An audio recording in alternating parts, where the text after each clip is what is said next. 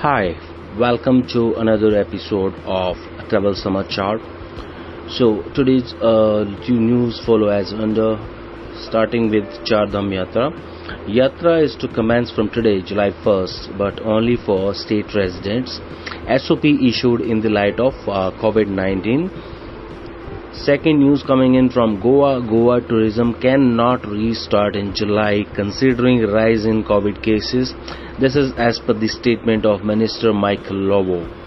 But there's one more news from Goa that Goa may allow bars to open from today, July 1st. Moving on to international, European Union has named 14 countries whose citizens are deemed safe to be let in from today, July 1st. Despite this pandemic, and the list includes Algeria, Australia, Canada, Georgia, Japan, Montenegro, Morocco, New Zealand, Rwanda, Serbia, South Korea, Thailand, Tunisia and Uruguay.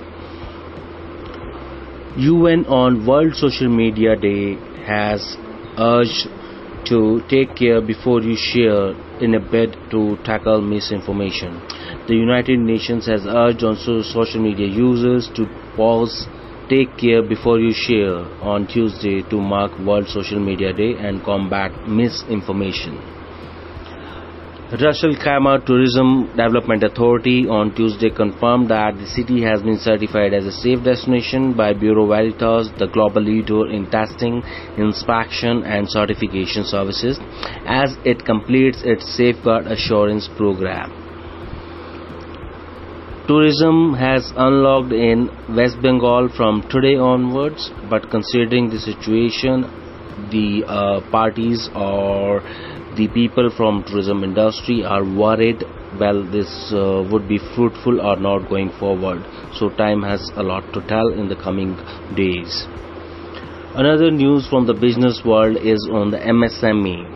So MSME has started registrations from today under the new process. So the new process called Udyam registration can be filed online based on the self-declaration, and there is no requirement for documents of proof bearing Aadhaar as per the notification which is issued by the MSME Ministry.